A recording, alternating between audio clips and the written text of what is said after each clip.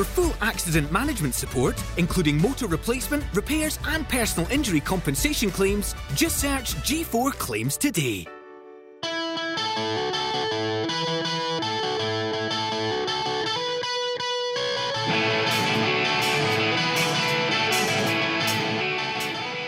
Hi and welcome to this week's episode of the DW podcast. This week I am joined by Danyl Johnson. Thanks very much for coming on, Daniel. I mean, you don't have a script. You just did that. That would take me about 5 takes. You straight off the bat, you got that all done. What episode are we on now? Can we say, or would that ruin the episodes that we're supposed to be doing? Yeah, this will be episode 41. So for those that are watching, if you've not listened to any other ones or not watched them, get back and check them out. How dare you? How dare you? Get back to number 1. Listen to number 1 and go all the way through, like the Avengers. I'm doing that right now with the Avengers. I thought you were going to pull me up there and give me a row for not getting you on till 41. No. I like that. I do it when it's good. You know what I mean? So exactly. But there's a bit of a profile there and get on board. The guests you've had has been incredible. Like, listen, let's not sit here and blow each other's trumpet, but okay. I'm sure we'll come on to it at some point, because you've also got your own podcast, and for you to turn around and say to me, I've had good guests, as a compliment, because similar to yourself. I had Joe for Mess Club. Just going to say, Joe for Mess Club. I probably wouldn't tell people this in fact, I shouldn't be telling people this, but... was this your first album you bought? I listened to your podcast with Joe O'Mara from S Club 7, which in itself, I shouldn't be telling people. If it wasn't yours, I might not have listened to it. But also, when we were at primary school, I performed in the talent show at S Club 7. What? How do I just know this now? I've known you for how many years, and... I'm going to put it out there and say there's probably a lot of people that don't know that, and the people that I've done it with, I'll probably not name them, or they'll never speak to me ever again. 10 people that listen to this podcast will now know. Come on. It's very good, very good. No, it was a primary school thing. We had a guy, David, who I don't really see him anymore. He was my class at primary school, and he done backflips, so I'm sure he was Bradley. I'm not sure. Wow, I'm not sure who I was. Yeah, there was a couple of girls in the class as well. Shelley was in. We actually practiced in her house beforehand and went and done it in the talent show. And unfortunately, we didn't win, but it's no surprise. Well, we can rectify that. Do you know what? We've got them here today, and we're going to bring them... I'm joking. Absolutely not. That's well in the past. Cramping my style as if I ever had one. Thanks for listening to my podcast. Oh, sorry, we've got keys here. Sorry, everything's going on. Thanks for listening to my podcast, though. No worries. And thanks for having me on your podcast. We're somewhere posh. Where are we? Yeah, so this is the first time we've recorded in here in the podcast rooms, right in the city centre in Glasgow, which is a fantastic space just off Blythswood Square, so... very much thanks to them for having us. We're being filmed as well, so I'm being sucking in the whole time. Just I'm going to look a wee bit fat. A little bit of staying inside, not going to the gym. No, I went for a run. You called me earlier, and I was running in Tollcross. There's some hills there. I think it's quite brave from a boy from Reading to be running around Tollcross as well. I had a Reading top on as well. So, because I put it on Instagram, just saying, oh, people listen to my podcast. Because that's all I do now. I now equate work as doing my podcast. Is it work? I'd say so. If you're certainly putting effort into it, you need to do a bit of research if you don't know the person. Listen, is it work? You enjoy it? There's people out there that are grafting 9 to 5, on building sites and listening to this. That's it, exactly. And I'd say that's work. I think it's hard to say that, people that obviously you know yourself, you're a musician as well, and you've toured around the I'm going to pick quotas there from musicians. Aye, but listen, you've been on tour, and people that do things that they enjoy, it is work, but it's hard to say it's work when you know that there's people out there grafting, doing things that they hate just to pay the bills. I guess if I was being paid to sleep, I would call that work too, because that would be quite annoying to be, now I've got to go to sleep for 8 hours and then I get paid. That might be quite a good job. What could I do to get that job, Derek? Is there anything I could do? That's a good question. Can we find out? Maybe like testing pillows. That would be good. Right. Do you need a new sponsor? Maybe one of them could sponsor this as well. That's a good shout. I don't have a sponsor. Like maybe Sleepy Valley or something like that. That'd be good. Simba. I've tried to message them. They've not got back to me on Twitter. Same as a lot of people. Anyway, what's up going on? What kind of work? What's been happening with yourself?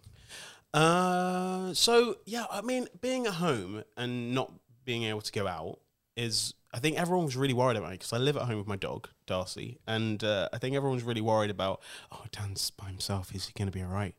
And then about 5 weeks into it, all my friends were like, I would do anything to change places with you. My kids and family are driving me freaking insane. Please, can I come and stay? So obviously I started a podcast. I started writing these talks, and under the heading Little Help. And obviously when I did X Factor, which I'm sure we'll get into later, I sang a song called Little Help for My Friends, a Beatles song, which was sung by Joe Cocker and then sang annoyingly by me. And we I decided, because I coach football as well, wait a minute, how many things can I get into what I've done? I'm trying to work out how you've got all this time to do that. I don't have any. Especially in lockdown. It's because I don't sleep, actually, so I'm not going to get sponsored by that mattress company anymore. So I decided to write these talks, and one of the talks was about, like, finishing projects. And I've always said that I'm like an ideas man. I'll be like, yeah, I'm going to write a book. I'm going to do like a children's book. I'm going to start a podcast. I'm going to, write a sitcom. And I do none of those things. Like, I come up with the ideas. I do like one writing session and I'm bored and I don't want to do it anymore. And I started writing these sort of self-help sort of talks. Just very simple, short, 10, 15-minute talks. And one of them was called, finishing projects. And pretty much what I wanted to do is just have a project that I complete.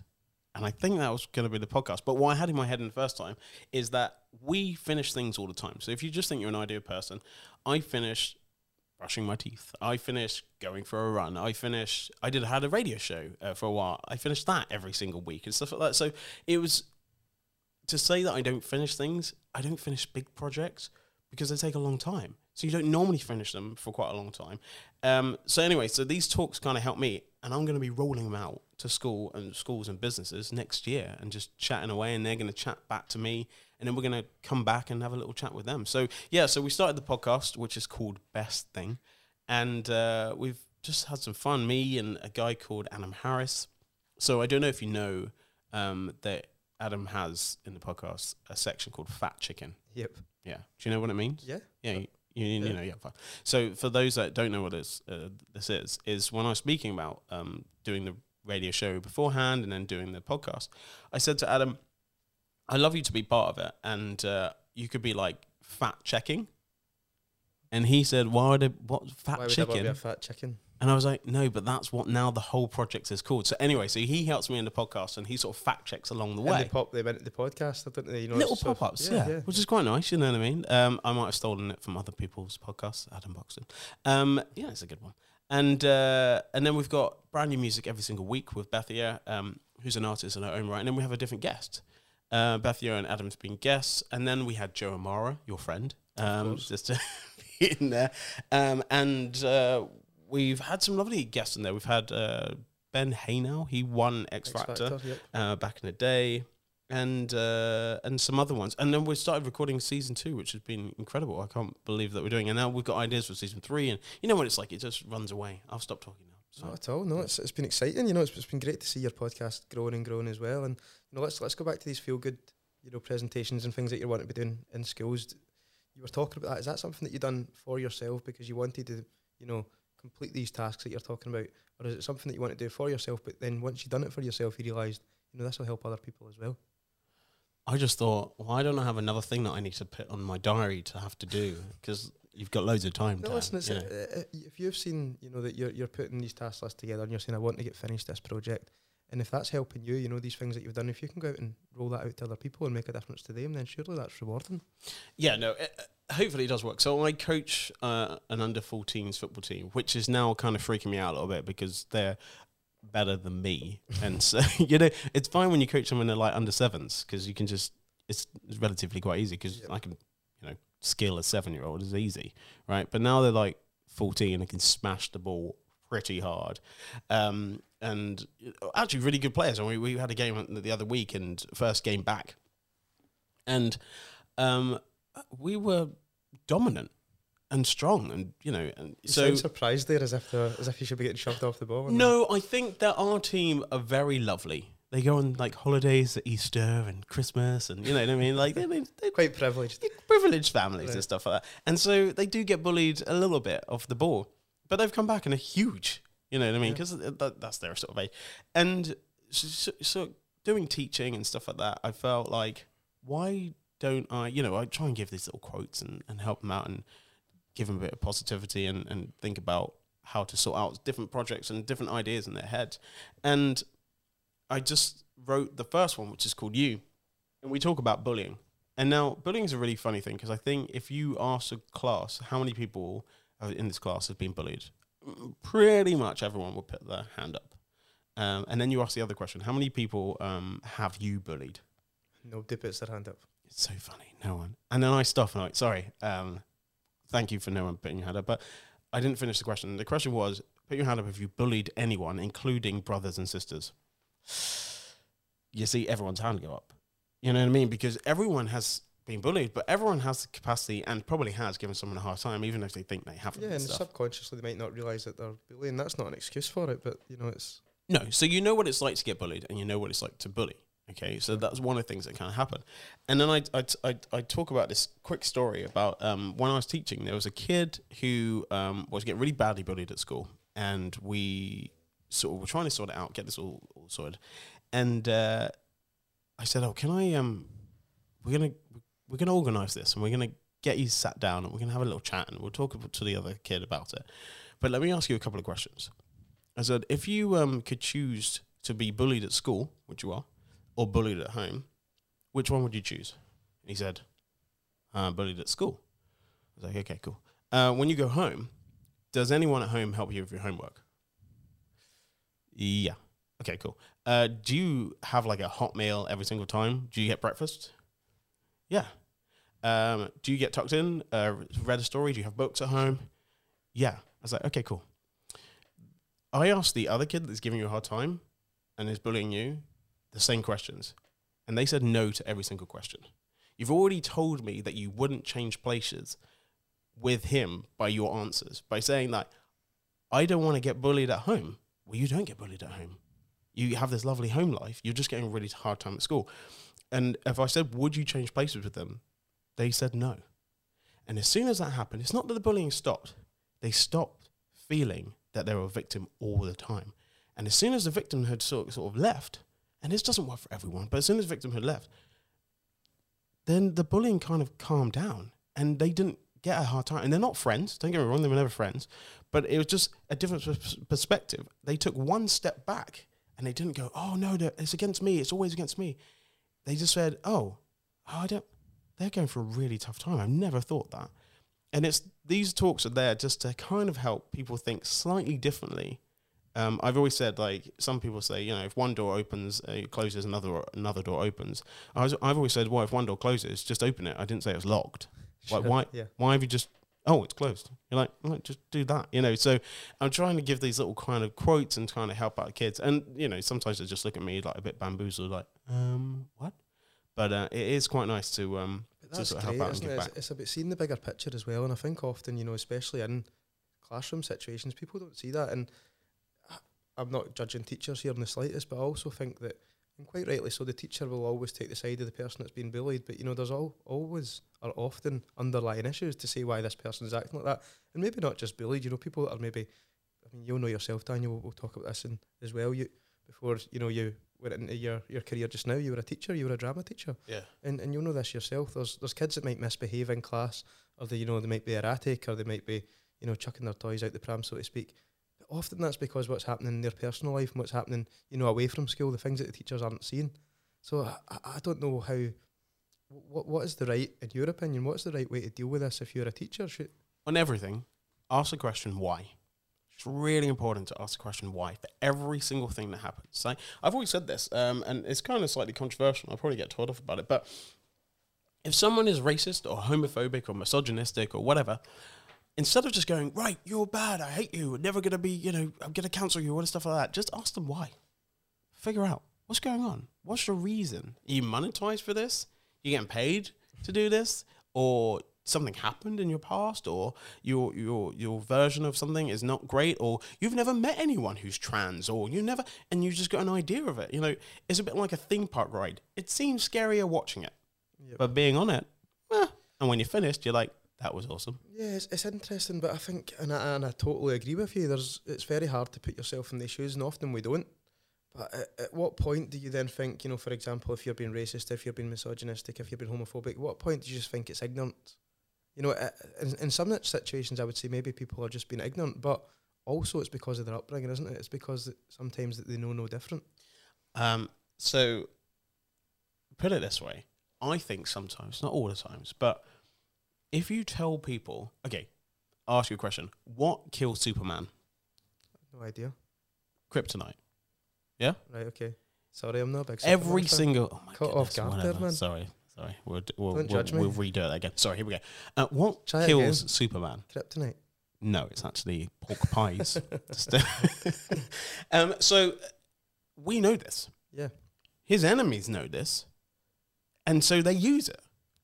So if I find out something you don't like or can really hurt you, say, oh, you're acting like your mother-in-law or whatever, you'll be like, what? And you know what I mean? You're those little things that you can get under people's skin, like in relationships, in families and stuff. You know how to hurt press the them. buttons as well. I think that's what people do.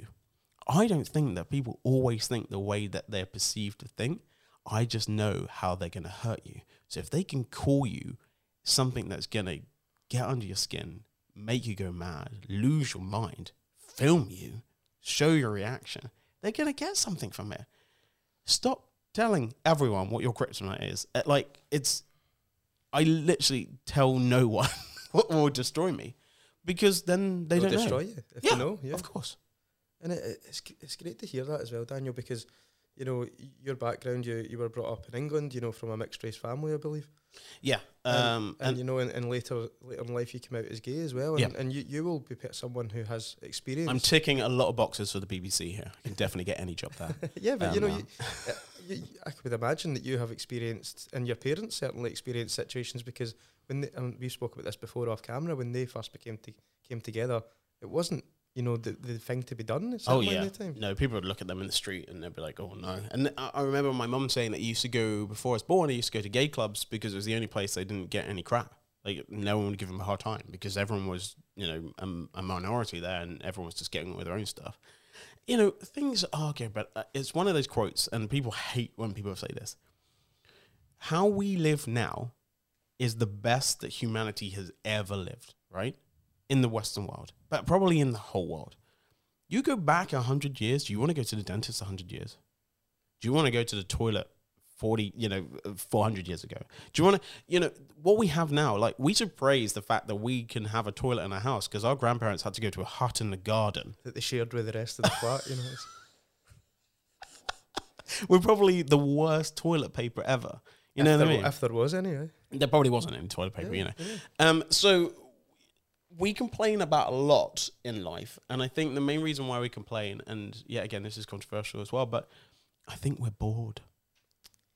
But right, well, let's not get too political on this show, right? but you're saying, that this is the best time that we've ever had, and looking forward, you've got people like Trump, who's obviously causing a lot of a stir, across the world as well. Is it really the best time? It's the most privileged time. Yeah, no, I'd agree with that. But I certainly think that just because that time has evolved, it doesn't necessarily mean we can't evolve more. No. The best time today. Tomorrow's got to be better. The next day's got to be better, and that's fine. But to date, yeah, there are dictators that we don't like, and there are situations, blah, blah, blah. But the best way of getting them not to be in power is to make sure that people vote correctly, or vote for what they think is right and stuff like that. But it's got to be fair. Yeah. And I think, but unfortunately, turkeys don't vote for Christmas. So if anything like that, political wise, is against you and you lose loads of money, you're probably not going to vote for that party. If you worked really, really hard and you want to keep your money or whatever, like, it's really difficult to be like, oh, I want to make sure everyone's really fair. Because I think fairness comes later. I think if you do your business, you get really successful, all you want to do is give back because you want to matter. But in the beginning of the first 10, 15 years of doing your business, it's really hard to give back because, just doing a podcast, how many hours do you spend doing this? I mean, we have a wonderful producer, so we don't have to do too much right now. But, so I'm not saying that I don't think life is difficult, but put it in perspective. Like, I can walk around town and I could hold my partner's hand and no one's going to say anything. And if they do, they're going to get crap. They're going to get a hard time. My parents in the house, my dad would just be beaten up. You know what I mean? They can do that. That doesn't really happen now. And if it does happen, everyone else will support them and be there for them. You know what I mean? And I think how far we've come, having Barack Obama and people can get married to whoever they want to now and stuff like that. Like, we've come so crazy far. A couple of steps back, but then we push it back again. You know what I mean? It's always a pendulum swing. We're just on the other side of the pendulum swing right now. And how was life for you growing up then? Did you feel that you had these challenges, or did you feel that you had quite a good upbringing? You were quite happy as a child, and It's shaped you as who you are today. I was like such a needy kid. Like, can you imagine this? Kid? Such a needy kid? I was so needy. Not changed one bit. No, I'm really needy in person now as well. I'm only joking. No, it's true. It's true. But yeah, and so I just threw myself at other friends and families, and I just loved other people's company, and I was kind of a happy-go-lucky kid, and they say, you know, I was quite tidy without being, you know, too crazy OCD and stuff. But family was good. I mean, there was a couple of sad moments that happened, but that's everyone's family, and we kind of just get through that. And you know, it only becomes complicated when you grow up and then you realize your parents are your parents. You know what I mean? And no offense to them, but I feel like no matter what your parents do, they've always done something. You know, their advice is terrible because it's their advice and happened to them, but not to you, and they didn't make you work through it. Or, you know, I always got, and I'll get told off for this from my mum, but I always got told of like, never have a credit card. I was like, no. The advice what should be is have a credit card, but manage it to have a credit rating. You know what I mean? Like, to never have one means that you'll never have a credit rating, which you can't buy a phone, can't get a mortgage because you've never been trusted with money and paid it back. It's difficult if you go to university because we all go and spunk it on alcohol and crisps, you know. But I think one of the things is our parents' generation have this really difficult situation of that. And I've always said it, that my mum's relationship with her parents, like, they never said I loved you, never hugged them. No, like, if you ask your parents, like, to your, you know, my nan and stuff, you hug you and stuff, and they're like, no. They say I love you. Even probably to this day, not really that close. But then they watch you come along, and then they hug you, and they kiss you. And they're watching their parents and never said I love you say it to their kids, but not to them. And it's so weird. And that must be hard as well. Oh, it's so horrible. Yeah. Like, it's such a weird thing to happen. But I think, like, later in life, you start, and it's like the giving back thing. You're like, oh, I kind of messed up in this a little bit. So now I can give back. And also I can give these kids back because if they annoy me, they can go. So, I mean, family life-wise was nice. We grew up in just outside London, a place called Hayes, which wasn't the nicest area, but I made nice friends. And then when I left, when I was sort of 13, I moved to Reading for my dad's work. He was just a delivery driver, but he got this really good job in Reading, and he actually lost his driving license in London. And so my mum had to drive for him. So my mum and dad were working together. Mum was driving, he was doing deliveries. And that made mum like Reading. So it was a really weird thing. So then we moved to Reading, and then I got involved in like this theatre company thing. I mean, how cool. I also did play football, so I kind of got away with it a little bit. And yeah, and it was just a really nice experience. And we were in this leafy green place where the only policeman was on a bike, and we knew his name. And he wasn't able to catch you. He couldn't catch us. Actually, he was really quick. But we didn't do anything, you know. The most we did is probably have like a Friday night and have some Diamond White in the park, you know. We weren't really naughty. And we had a youth club. We were super lucky and massive privilege. We had a youth club Monday, Wednesday, Friday. Like, who had that? Especially in today's world, you know, it's almost never heard of. I know, but I don't know if they respect it anymore. I think like that's controversial. I know, of course, but I feel like the problem is they allow one person to spoil stuff.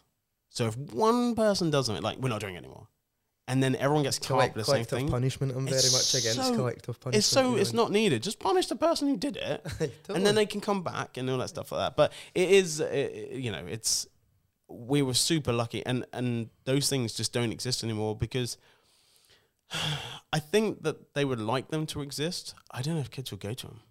It's an interesting point because there's so much more out there for kids. Yeah, I'm not going to go off on a tangent. No, we're here to talk about yourself. We had 4 channels as growing up. Like, we had like nothing. We had like kids TV for an hour, and then I was into Neighbours.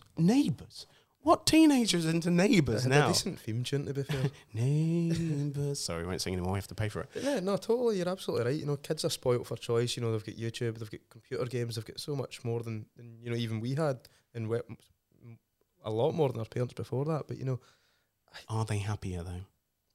Don't know. I don't know either. And we're teenagers. I think they're all grumpy, and they're just grumpy. My nephew's a teenager. He's grumpier than anything. So. You think the group that you were involved in, the drama group, shaped you for who you were in later life? Because obviously your first, you know, professional job was obviously a drama teacher. Yeah, I mean, everyone goes into teaching because it's really stable, and they want to sort of give something back. I think when I went to like a stage school, it's called Star Maker. All of my friends, I have to apologize to anyone I meet new now. They were like, "Oh, how do you know? I'm from Star Maker. Oh, do you Yeah, they're from Star Maker." Like, majority of my friends are from this little Reading-based theatre company that went on to do some great stuff. I mean, even I'm not friends with her. I would just drop it in. Maybe I am. Even Kate Winslet went there. You know what I mean? Like, it was like this prestigious kind of place. But yet again, when youth club finished, I joined Star Maker when I was 16, and that was every Wednesday, Friday, and Sunday. Like, what? Like, we couldn't get in trouble because we didn't have time to get in trouble. We had homework and then we had Star Maker. That was it. And we put on shows like every single week. So getting into that, and then, you know, I went to drama school. I went to arts educational in London. Absolutely hated it. Not anyone there. What age were you when you done that? Like 19, and it just... And did you move to London, or did you get the train? No, I moved to London, and leafy Chiswick. And it was... come on, sure, like 19, moving to London. Oh, it was amazing. That sounds brilliant. Yeah, I mean, it was. I have imposter syndrome, and I don't know if I think that's a massive thing here in the west of Scotland as well, Daniel. You know, that people have got so much talent, you know, and you know, so much energy, but they feel that they're just not good enough. And maybe that's because they've been told that they're not good enough, but I think imposter syndrome's a thing it's really rife, certainly here in Scotland. I have an Olly Murs story. Let's do this one. So obviously we did the show together, and I went to a gig with him, and he was like a little late, not really late, but a little late. But there was like 1,000 people. And it was me and another guy called Jamie from the show. And Ollie got on stage, sang, and there was one person in the audience, and he had his middle finger up to Ollie, like really angry, serious face, his middle finger up like the whole time. We'll just do it. When was this? What age were you? This was at X Factor? Yeah, this just after post X Factor. I skipped over. And I'm just talking about imposter syndrome in situations, and this, you know, he's done very well. And I turned to Jamie, I was like, and there's 1,000 people screaming for him, but there's one guy in the corner, finger up. And I turned to Jamie, I was like, he's not going to be happy. And I knew, because that is life. You focus on the negative. What are you doing? And he came on stage and he's really upset. Now, one thing is, there was 1,000 people that we could have focused on, or he could have focused on, but he didn't choose to. Or he could have called him out, and he'd be like, not in a bad way, he'd be like, mate, I know your girlfriend's probably dragged you here. I finish in 32 minutes, and I'll buy you a drink. Got ya? You know what I mean? Or whatever. But instead, you allow these people to infect you. Yeah, they get in your head. I get daily stuff. I'm not going to name people and stuff, but I get daily stuff on social media of people saying shit. I actually don't care. Like, if you can take a little time out of your tiny life, like, we have a tiny life, and you want to just give me crap, really? Like, go after George Clooney. Go after, I mean, don't go after George Clooney, but, you know, go after me. Why go after me? It's so weird. And maybe they just want a response. Maybe they just want someone to say, hey, and this comes back to it. Why? What's going on? What would, you know, is it me? You know. Why did you have imposter syndrome when you went to London? What would you put that down to? Everyone was so good. Really? Yeah. Everyone was so good. And I think that you put yourself, I don't think you lean into your superpower. And we talk about this a lot with the kids in the talks, that you gotta lean into your superpower. And teaching is this too, right? Teaching is not teaching kids that are smart, that are just going to get A's. That ain't teaching. They're going to get it no matter if you're their teacher or the bin is their teacher, right? The teaching for me is making sure that everyone is at a level of the best that they can do. Not the best that anyone else can do, the best that they can do. It's about like having looking in a mirror while watching the Olympics and going, oh, I don't look like them. Yeah, well, they've been doing it since they were 5, and they are also 19, and you're 30. So that's probably why. You know what I mean? Yeah. But why don't you get in the best shape that you can get in? You know what I mean? You're trying to say I need to get in better shape? I'm not pointing at you. I'm not pointing at you. Been trying. You're in wonderful shape. No, that's fine. Nice haircut. No. Nice haircut. So it is one of those. I think that we put ourselves up against other people, and I feel like maybe we shouldn't. Maybe we should like be a bit more free and not give ourselves the hardest time. But then at the same time, I also just think I'm shit. And I said this in a newspaper interview the other day, and then they literally ran with that. Dan thinks he's shit. But it's only because it's a bit of a grounding. You do anything good. When I came out of X Factor, the first thing I did is when I played five-a-side football on the Monday. I did all my press, did Lorraine, did This Morning, blah, blah, blah. And then I went and played five-a-side football. And my friend's like, still shit at kicking the ball, though. They put you back into where you 100%. should be. Yeah, bring you back down to earth. Because you need it. You need that guy in the crowd to put up his middle finger. You need that. Because life can't always be 100%. If it's at least 70% good, if you're doing a degree, that's a first. That's enough. You don't have to have it more than that. And that's the thing. Don't focus on the 30% that is crap. Focus on the 70% that's amazing. That's a good. But I also feel like someone's gonna. But then it's easy to say that looking back. But when you were going to do your college work, your uni work, you're almost focusing on that 30%, and it's only maybe in later life, once you've got more life experience, that you realise, look at the 70% here. Well, you have to tell people, and I tell my friends and family, don't ever do this. Don't guess. Don't guess what people think about you. Don't guess what the idea. Don't guess that someone's going to be annoyed if you phone them. Don't guess that if someone's died in their family that you shouldn't phone them. Don't guess. Do it, and then they'll tell you. Yeah. You know what I mean? And I feel like one of the things that we kind of do is we get misled by our kind of thinking like, oh, I don't want to do this. And so when I was at uni, I just found it so difficult that I didn't know where I stood, and I thought, why am I here? What am I doing? So I left in second year, and it was quite weird because a few of the teachers cried. I have no idea why. Maybe they fancied me or something. And so it's fine. I was old enough. And actually, I did work with a few of them afterwards. But and I went to New York for a little while and to find myself. But actually, just my friend's sister had an apartment there, so we just went for a little while. And then I joined a boy band. And that. What were they called? Why would you do that? What were they called? Come on. They were called Up Front. Right. Okay. And actually, they were on. When we left, nothing to do with us.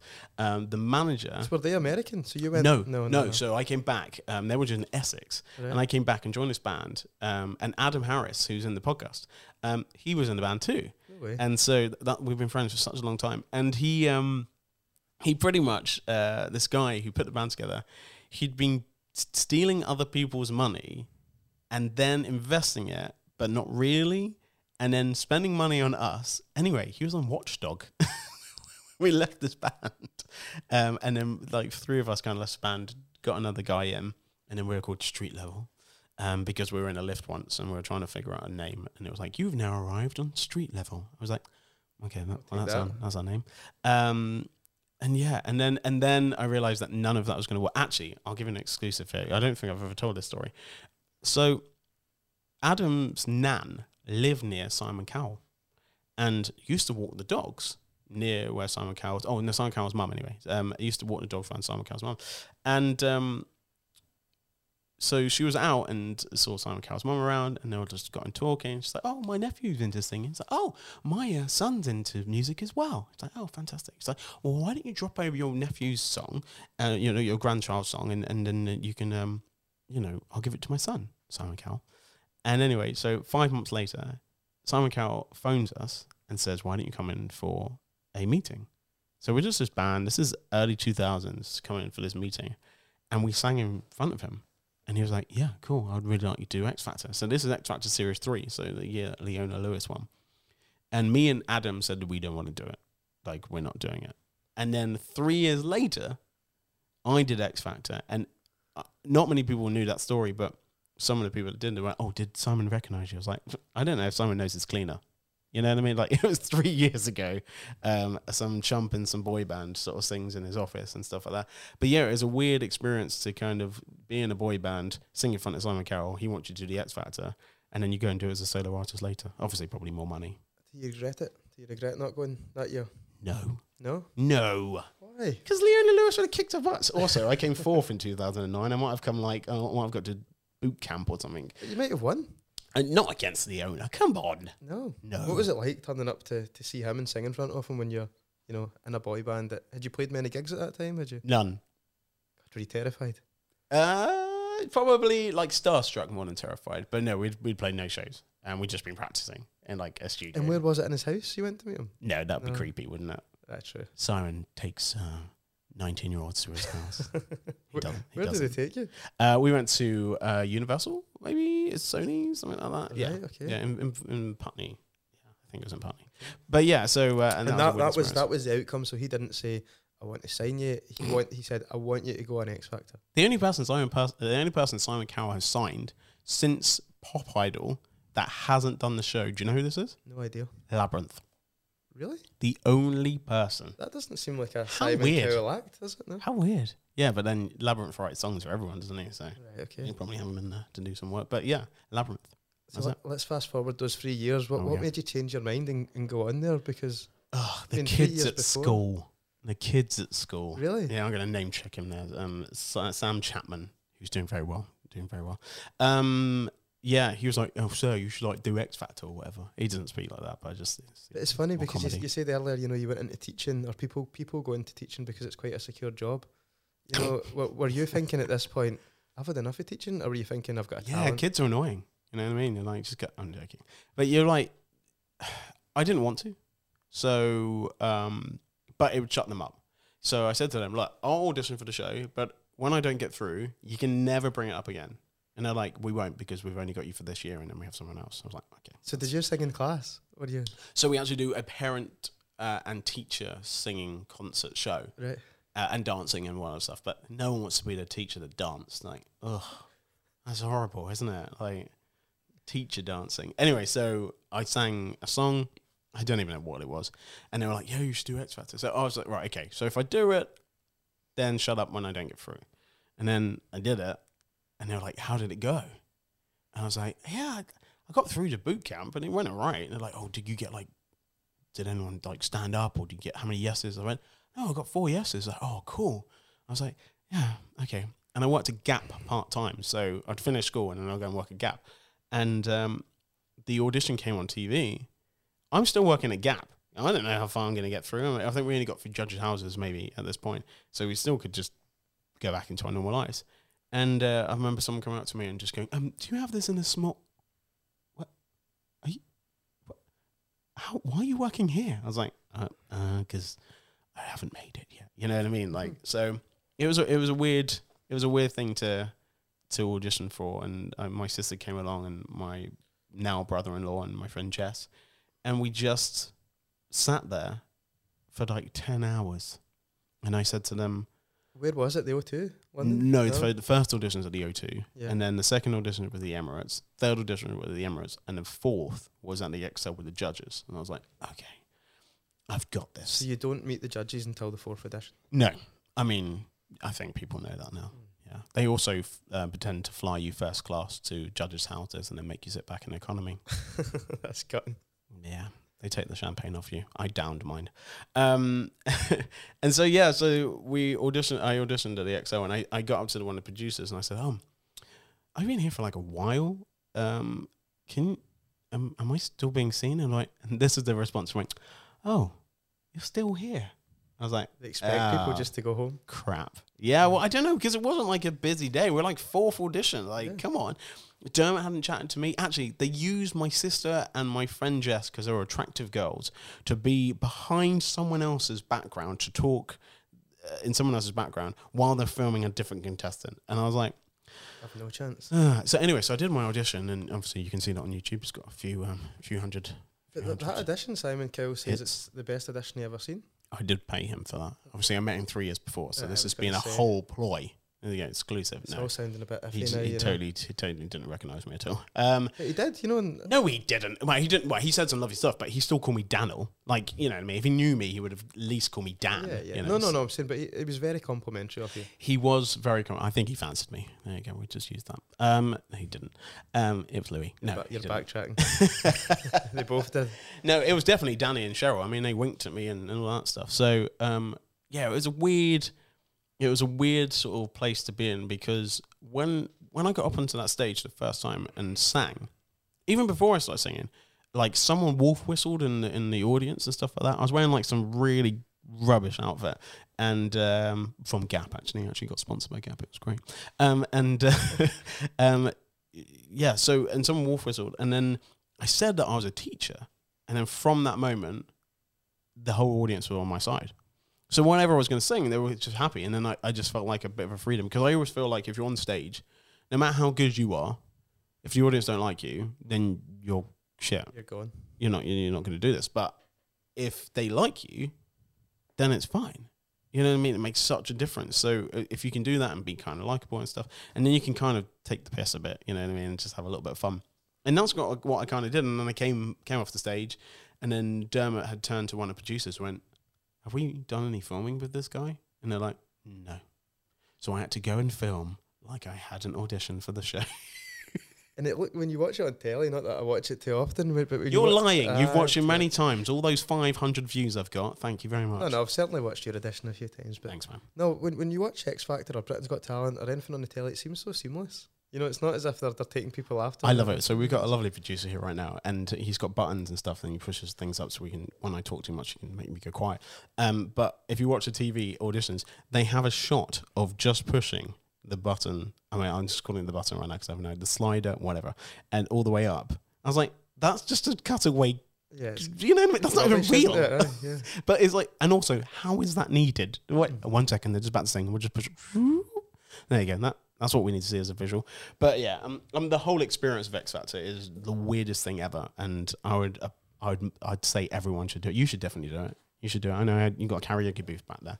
But yeah, you should. Would you say it's a positive experience? Because there's so much, you know, you're chucked in there at such a, maybe not yourself, but people are chucked in there at such a young age. You know, obviously for yourself, you've done so much off the back of X Factor, but I don't think you hear a lot about the negative things, you know, that people that maybe just don't quite get to where they were and they're kind of forgot about, or they're, you know, people put themselves out there, in my opinion, you know, and they're on the telly.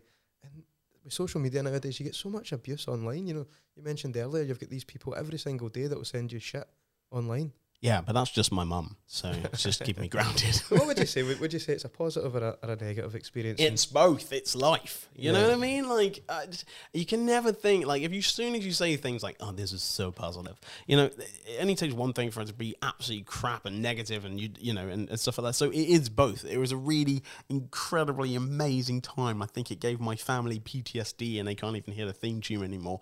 But, you know, they were there. The thing is, if someone's saying something really horrible to you, you can just deal with it, right? Sure. But if they start saying about your family, you're like, I'm going to have to, you know, tell you off.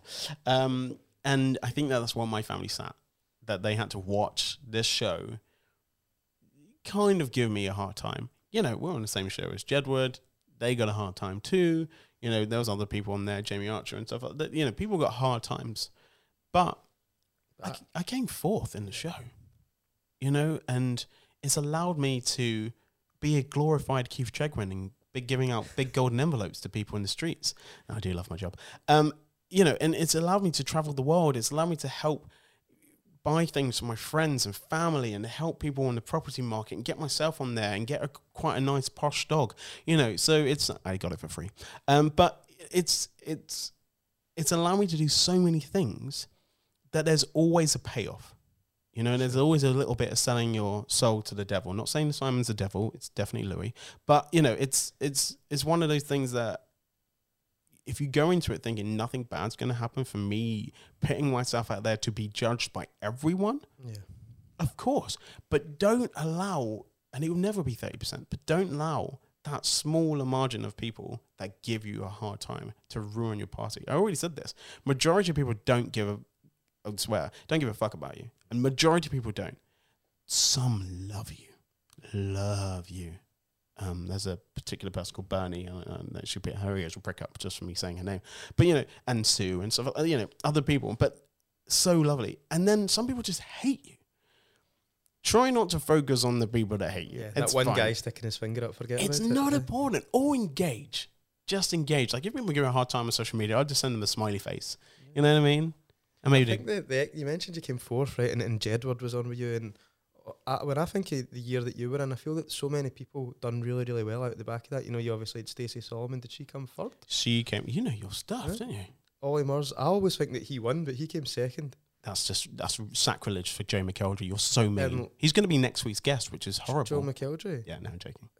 He came first. Aye, and I feel as Don't say that. I didn't say anything. You're judging me straight Follow away. him and you'll see what he's doing. He's having a lovely holiday in Cornwall. Listen, what I'm saying is I feel that when you were on X Factor, everyone was coming off the back of it and doing really well. And certainly from the one that the people that you were on with, they've all had really successful careers. Yeah, and Lucy Jones, who's on my podcast, best thing, just like getting that in there. She did Eurovision for us. Jedward's done Eurovision twice for us, and Big Brother. Rachel Adedeji is in Hollyoaks. We're just finishing Hollyoaks. She was in the West End. Can you do the voice? Rachel Adedeji. No, I can't. What a great name. That's a name for it, isn't it? So there's no other name. There's some great Rachel Adedeji memes when she was at judges' houses. Was it judges? No, it was boot camp, and she found out that Danny was going to be her judge, and she was so excited she just falls over. So everyone runs to the judge, you see it, but you'll just see this clip. I'll play it at the end. And we'll pin it in the link below. And she just runs and falls over, and it seems incredible. But she's a lovely lady. I'm trying to get her to do my podcast, but she's just ignoring me right now. So she's busy. She's a busy lady. Yeah, it's fine. What was your opinion on Simon Cowell then? Because he was your mentor. He has very soft hands. Does he? No, why do I say it like that? It sounds like he touched me. He didn't touch me. He hugged me. That was fine. No, he does have really soft hands. Like he's not done a hard day's labour. Like, you know what I mean? He's never been in the garden. Ever try and get you to wear your trousers up a bit higher? All the time, because I do wear them ridiculously low, because I'm a gangster. So Simon was really nice. We got told by the producers that he'd never treated anyone the way he treated me and Ollie in the show at that time. Like, even when One Direction came, it took him like quite a while until he knew their names. I mean, he knows their names now. Yeah, I wonder why. But yeah, I mean, Simon was cool. Actually, they were all nice. Some nicer than others, and there was a lot of controversial stuff that happened in the show. But yeah, they were all. No one was horrible, apart from Denise Van Elton. I'm just going to throw that out there. Was she not a nice person? No, it's not that she wasn't nice. She just bloody hated me, right. which really got to me because I absolutely loved her and grew up with her as a child. Which, by the way, no one likes hearing that. Because someone said that to me, like, "Oh, when you were on X Factor, I loved you when I was a kid." I was like, "You old bastard!" Shot down. But I'm sure Denise is very lovely. I actually like her on Gogglebox, so yeah, maybe we could. Quite maybe like her husband, I think, or her boyfriend. All right, calm down, get a room. No, come on, I think he's quite cool. I thought you were going to say cute then. He's really a cool couple, but you've changed my opinion. No, because also something happened 11 years ago. Like, if you have an opinion about someone, you don't bring it up on a podcast 11 years later. Oh, wait a minute. That's what I just did. Yeah. Sorry, Denise, why don't you come and do my podcast? There you go. Listen, 11 years on. Yeah. And I mean, you've done so much since then, but in the aftermath of it, you go on tour for 3 months, 4 months? Yeah, tour for 3 months, 57 shows. Around the whole of the UK, sold out 500,000 tickets. Like, what? We auditioned at the O2 and we're playing the O2 1 year later, 4 nights sold out, 80,000 people. Was there any thoughts of, I'm going back to be a drama teacher, or was that? Yeah, straight away. I'd be like, no, I'm not going to do this anymore. That's done. Yeah, I've done it. Tick. Let's go back to teaching. I really wanted to, and I kind of went out and still helped out and did sort of drama at different schools and did talks and blah, blah, blah. But I thought, I'm going to finish this tour. I'm going to go on holiday. So where did I go? Went to the Bahamas. It's very nice. Brilliant. Just for my friend, and we went and swam with sharks. It was amazing.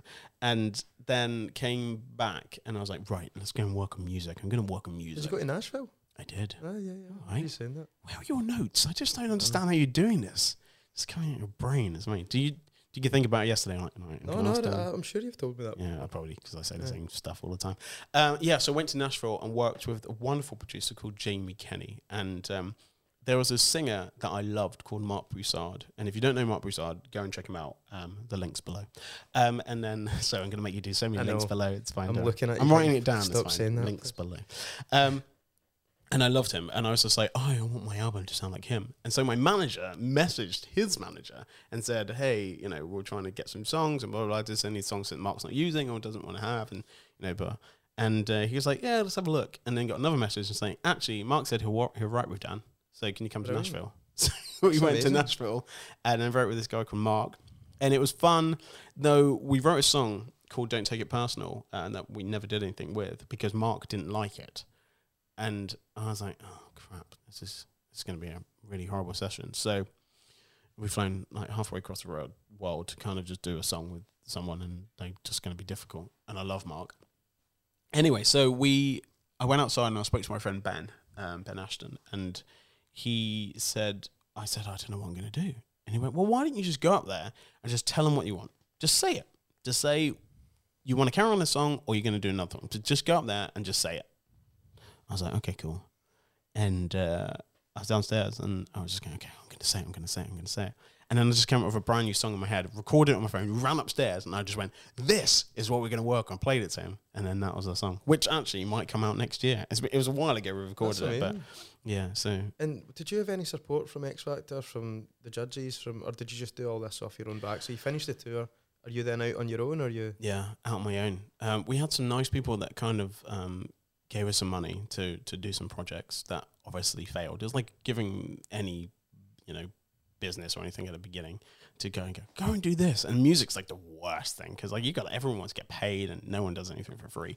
And so yeah, we went out and sort of made some music and stuff and had a little help, but we didn't have nearly anything. This is all, and my manager is still my manager to this day. We're still doing stuff. I mean, he's probably made about £25 for me in 20 years, but like, he must like you. He's still there. I mean, I don't know if he does. I know stuff about him, so he has to. I don't know anything about him.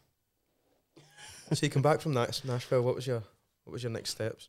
Then I just was on tour for ages. I just played shows. I was like, did you do any of these like club appearances or anything like that? The club appearance was intense. This girl came up to me and she was like, hey, can you sign my can you sign me? And I said, yeah, no problem. Like the arm or, whatever. And then she was wearing a dress and she just pulled the dress over her head and wanted me to sign her stomach. And I was just like, okay, that's fine. And then I was doing a show. I think it might have been up here actually. Where was the place? Campus here. Campus just across the road, just round the corner. I know it doesn't exist anymore, but oh my Campus was wild, Daniel. So we did the under 18s and the over 18s, right? I still have tinnitus screaming from that show. It must be on YouTube somewhere, but I remember that because actually everyone from X Factor used to go to Campus. That's why they don't exist anymore. Because you know how much they paid us? Sunday night or something like that? Do you know how much they paid us to do that? I was like, there's no way you're getting this money back. But the alcohol that people were drinking, the over 18s, of course. Do you know that the funny thing about that is I'm sure it was £1 a drink in Campus as well, so the money was maybe coming from somewhere else. It must be. No, I'm not making any accusations there at all. It's fine. Allegedly is what we say. Yeah, we just say that. So I very much love playing. Actually, all the places in Scotland that we got to, we did Aberdeen. We didn't do Edinburgh. Is there an arena in Edinburgh? There wasn't. There's the Usher Hall, which is probably the biggest one. Or sometimes they have gigs out near the airport in Inglestown, but there's Edinburgh lacks in venues. I don't know if it's big enough. You know what I mean? Like we just. No, it's too close to Glasgow as well. It is too close. And we didn't have the lovely. Is it the Hydro? What's it called? The Hydro now. Hydro. So you'd have been at the SECC. Yes, we were. Yeah, and that was fun. And then we did Aberdeen as well because they've got a big one, big venue up there. The AECC, I think. I mean, you're just telling me. We'll put it in the links below. That's the name of my new podcast. Links below. Links below. Yeah. So we just did that, and then this lovely company in red came up to me and came to my agent and said, hey, we'd like to get Dan to sing at some events. I was like, okay. He's like, just 2 songs and we'll pay him and just sing at the event. I was like, cool. Where have I got to go? They're like, it's glamorous. Scarborough. Hello. So I hightailed it up, went all the way up to Scarborough, and they didn't have time for 2 songs. They just had time for 1. So that's fine because always overrunning. People's Postcode Lottery is the company, and I have been there ever since. And that was back in 2011. It has been a long time. Is that how long ago that was? Yes. Yes. And that's how I know you. Of course, eh? I know everyone who's been listening to this, if you haven't turned off already, but that's how me and Derek know each other. Yes. I was lucky enough to listen to your one song that you got to sing at the end of the events. I think they always said 2, and then they had the first one, like, we'll just have 1. It's fine. It's the morning. What were you thinking when you done that? Because obviously, you started off singing at events, and then over time you've become an ambassador for Postcode Lottery as well. Was Was that something that you had to consider, or did you just think, you know what, I'm going to do this? I'm saying thank you to Judy McCourt. Judy, massive shout out to Judy McCourt. She's the other presenter, and she just championed me, which is funny because she always says that she hated me on X Factor. No, she'll tell me off on that one. She didn't like me on X Factor. She thought I was boring, which is fair because if you look at my track list of what I had to sing, Man in the Mirror, Purple Rain, I Have Nothing, I Am Telling You, We Are the Champions. I can't remember anymore. Feeling Good. You were quite boring now. So boring. And I wanted like really cool songs, but bloody Olly Murs got the cool songs, so it's fine. No, I'm joking. But like it was, it is that difficult. But when obviously doing Postcode Lottery and being an ambassador for a great team and meeting, yourself and I know how close that everyone are and is, and people have left and, people still want to talk to, and it's like it's my star maker right now of like theatre schools. And to now go out and watch, it was Jude and Angus, and then it was Scott Cornell and stuff like that, and to watch them do that, and this money, I need to say giving money out, but I'll probably get told off for that, but whatever. The money being given to players is incredible, and especially right now in this time that we've had in 2020, like it's so difficult for people anyway. And no one has any job security. No one has any security in themselves. No one wants to go outside. Everyone's scared.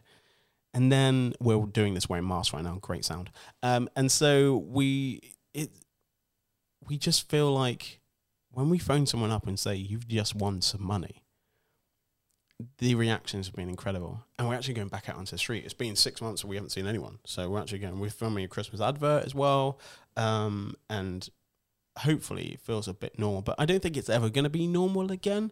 But I think what we're going to do as a company is that we don't always have to come and see you. It's good to not always travel so far and people fly and all that stuff. If we can remotely just go, hey, let's talk to you on Zoom or whatever.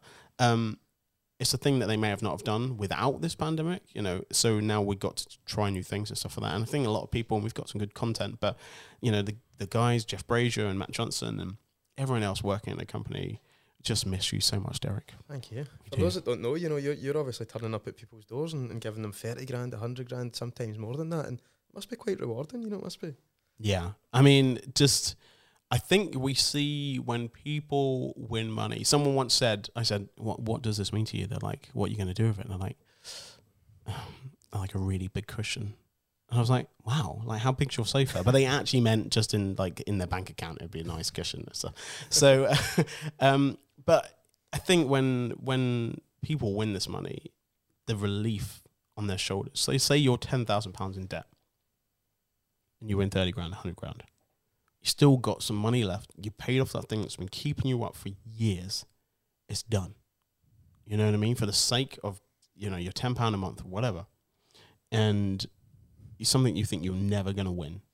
And then all of a sudden, there's a cheeky Jeff Brazier on your doorstep or trying to FaceTime with you or Zoom. And then all of a sudden, you've got 30 grand in your account a month later. It's amazing. Life-changing for some. Yeah. And not only play with 2 tickets, I'm going to let you know, it's always up north. That's what they'll say, isn't it? If you're down south, it's always down south. It's always wherever I always ask this question, would you rather it be one postcode away or 400 miles away? I'm going to let you know, I want it 400 miles away. You don't want to see your neighbour winning money. Oh, no. That would annoy the crap out of me. More recently, let's talk about the podcast. Here we go. Tell us all about it. Let's do it. How would you describe it to those that haven't seen it? Because for me, it's very light-hearted, feel-good. I thought you were going to say shit. No, not as good as yours. It's not as good as this one. No, nothing is as good as this one. But if you've not, once you've listened to every episode of this, they can go and listen to yours. They can. I think that's fair. Links below.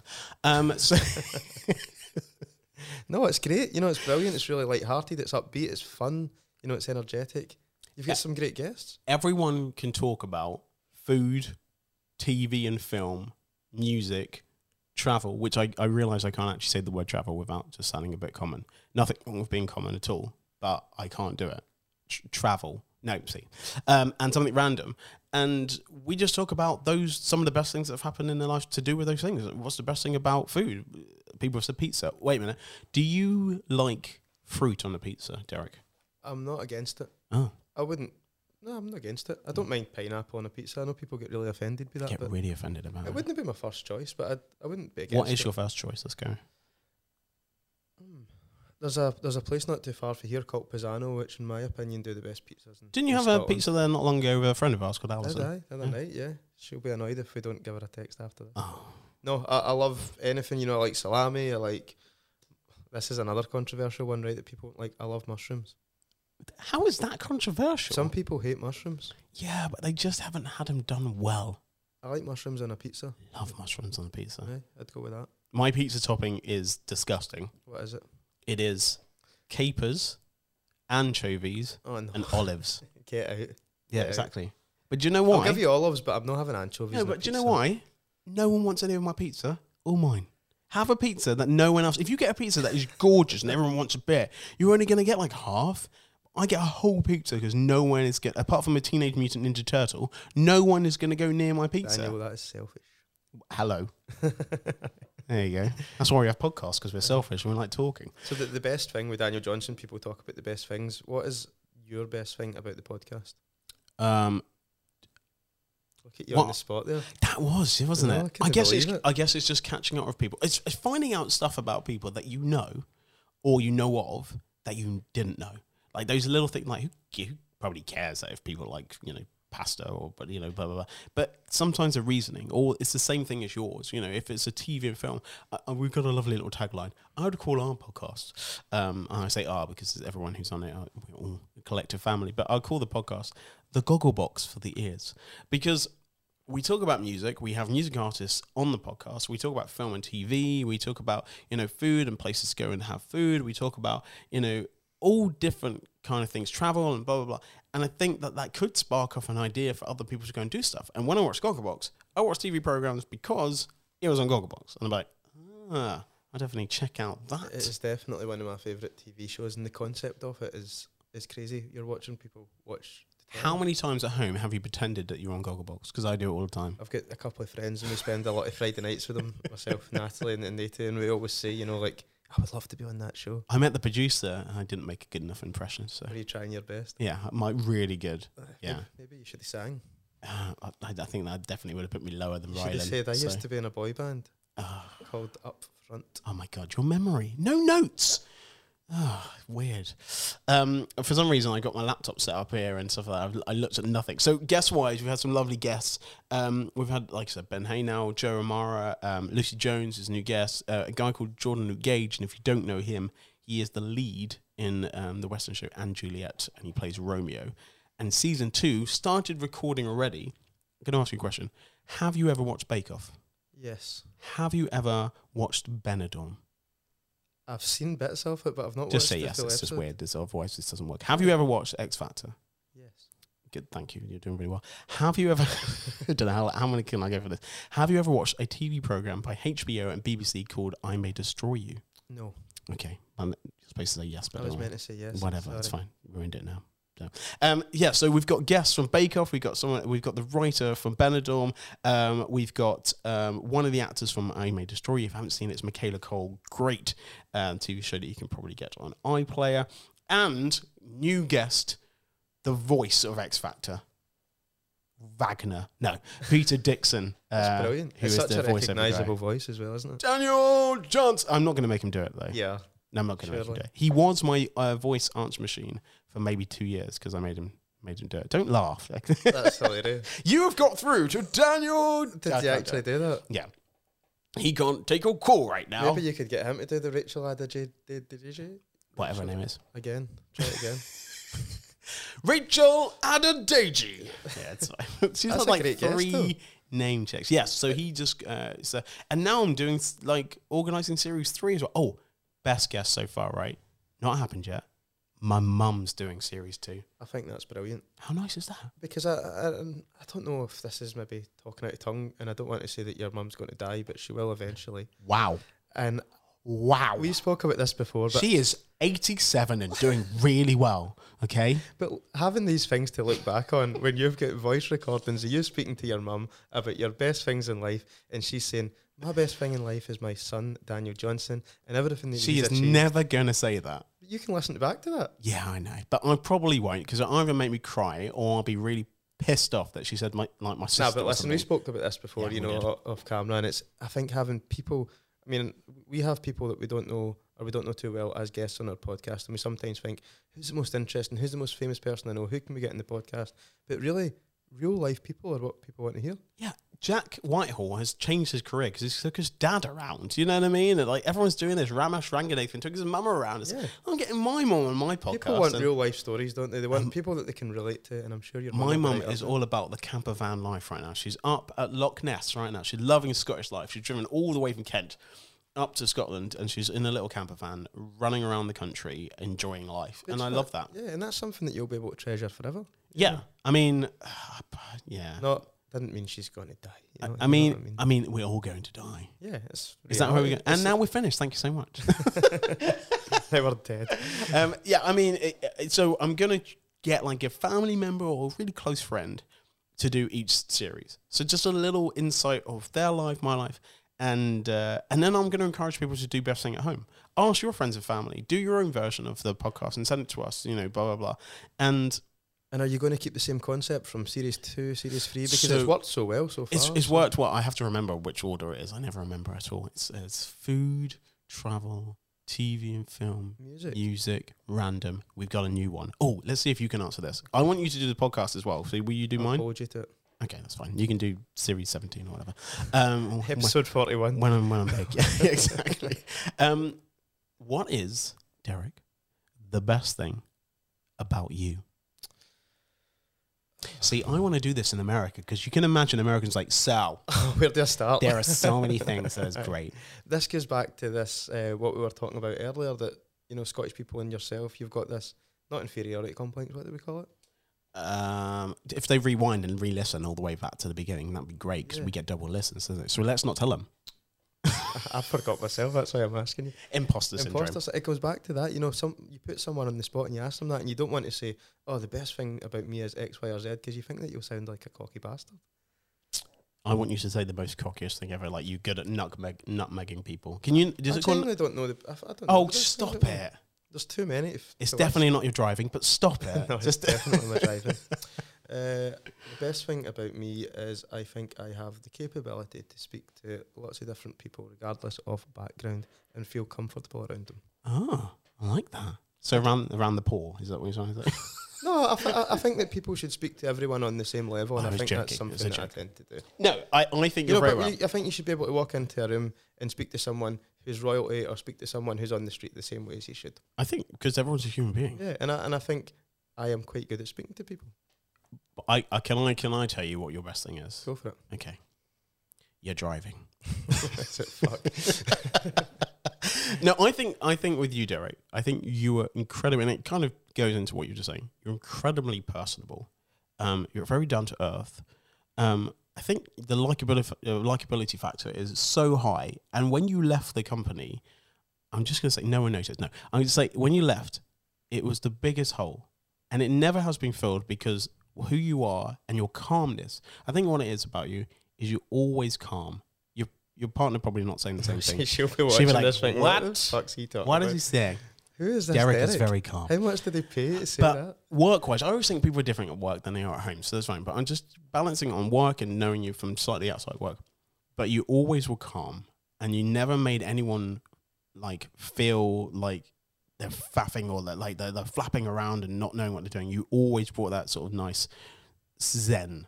So I'm saying the best thing about Derek is the calmness and the zen that you bring to others. I think that's brilliant because that nice? As you say, I'll be watching this thinking, what is he She'll be like, about? that ain't true. But that's fine. It's very true. I think I'm a very zen person. You are very zen. You can, if you listen back to all the podcasts, you'll see how zen he is. Yeah. It's nice. Can I just say, these mics, lovely. I've already been on, I can say Amazon because we're not on the BBC. I've just bought one because I've got one already, but not one of these. I've got Rhodes. Love this. I don't know if you get any money from Rhodes. You've got loads of Rhodes stuff there, but maybe let's sponsor this whole setup. I think Rhodes, if you're listening to this, there you go. They're brilliant, eh? We'll put it in the link. How many links are we having underneath this? Daniel, other than the podcast, what else is in the pipeline? Oh God, this will finish soon. I'm so sorry for people's ears. I started writing a sitcom. which is weird. Just drop that in there. Just right at the end. Just as you do. Yeah. Started writing a sitcom. A student of mine, back in the day, Rachel Taylor. She's actually 30 now, which is mental. It just makes me feel like I was a very young teacher. But she came to me. She did like this show, and I said, a couple of years ago, and I said, "Oh, you're awesome, but you need something that's yours." Sure. Something that's yours. She was like, "Cool." And then about 2-3 years later, at the beginning of lockdown, she said, "Would you write something with me?"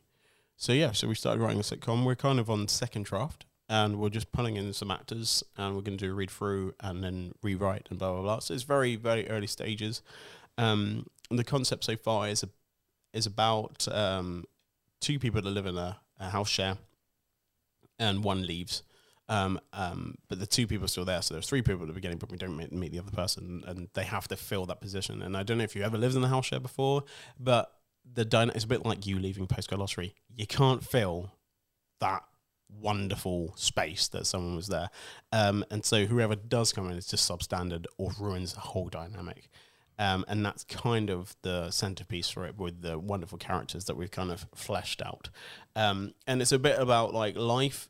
And this goes back to what we were saying before. Life can be 90% crap, but 10% is enough to drag you through to the next day. You know what I mean? That little glimmer. Sure. There you go. When can we expect it on the telly?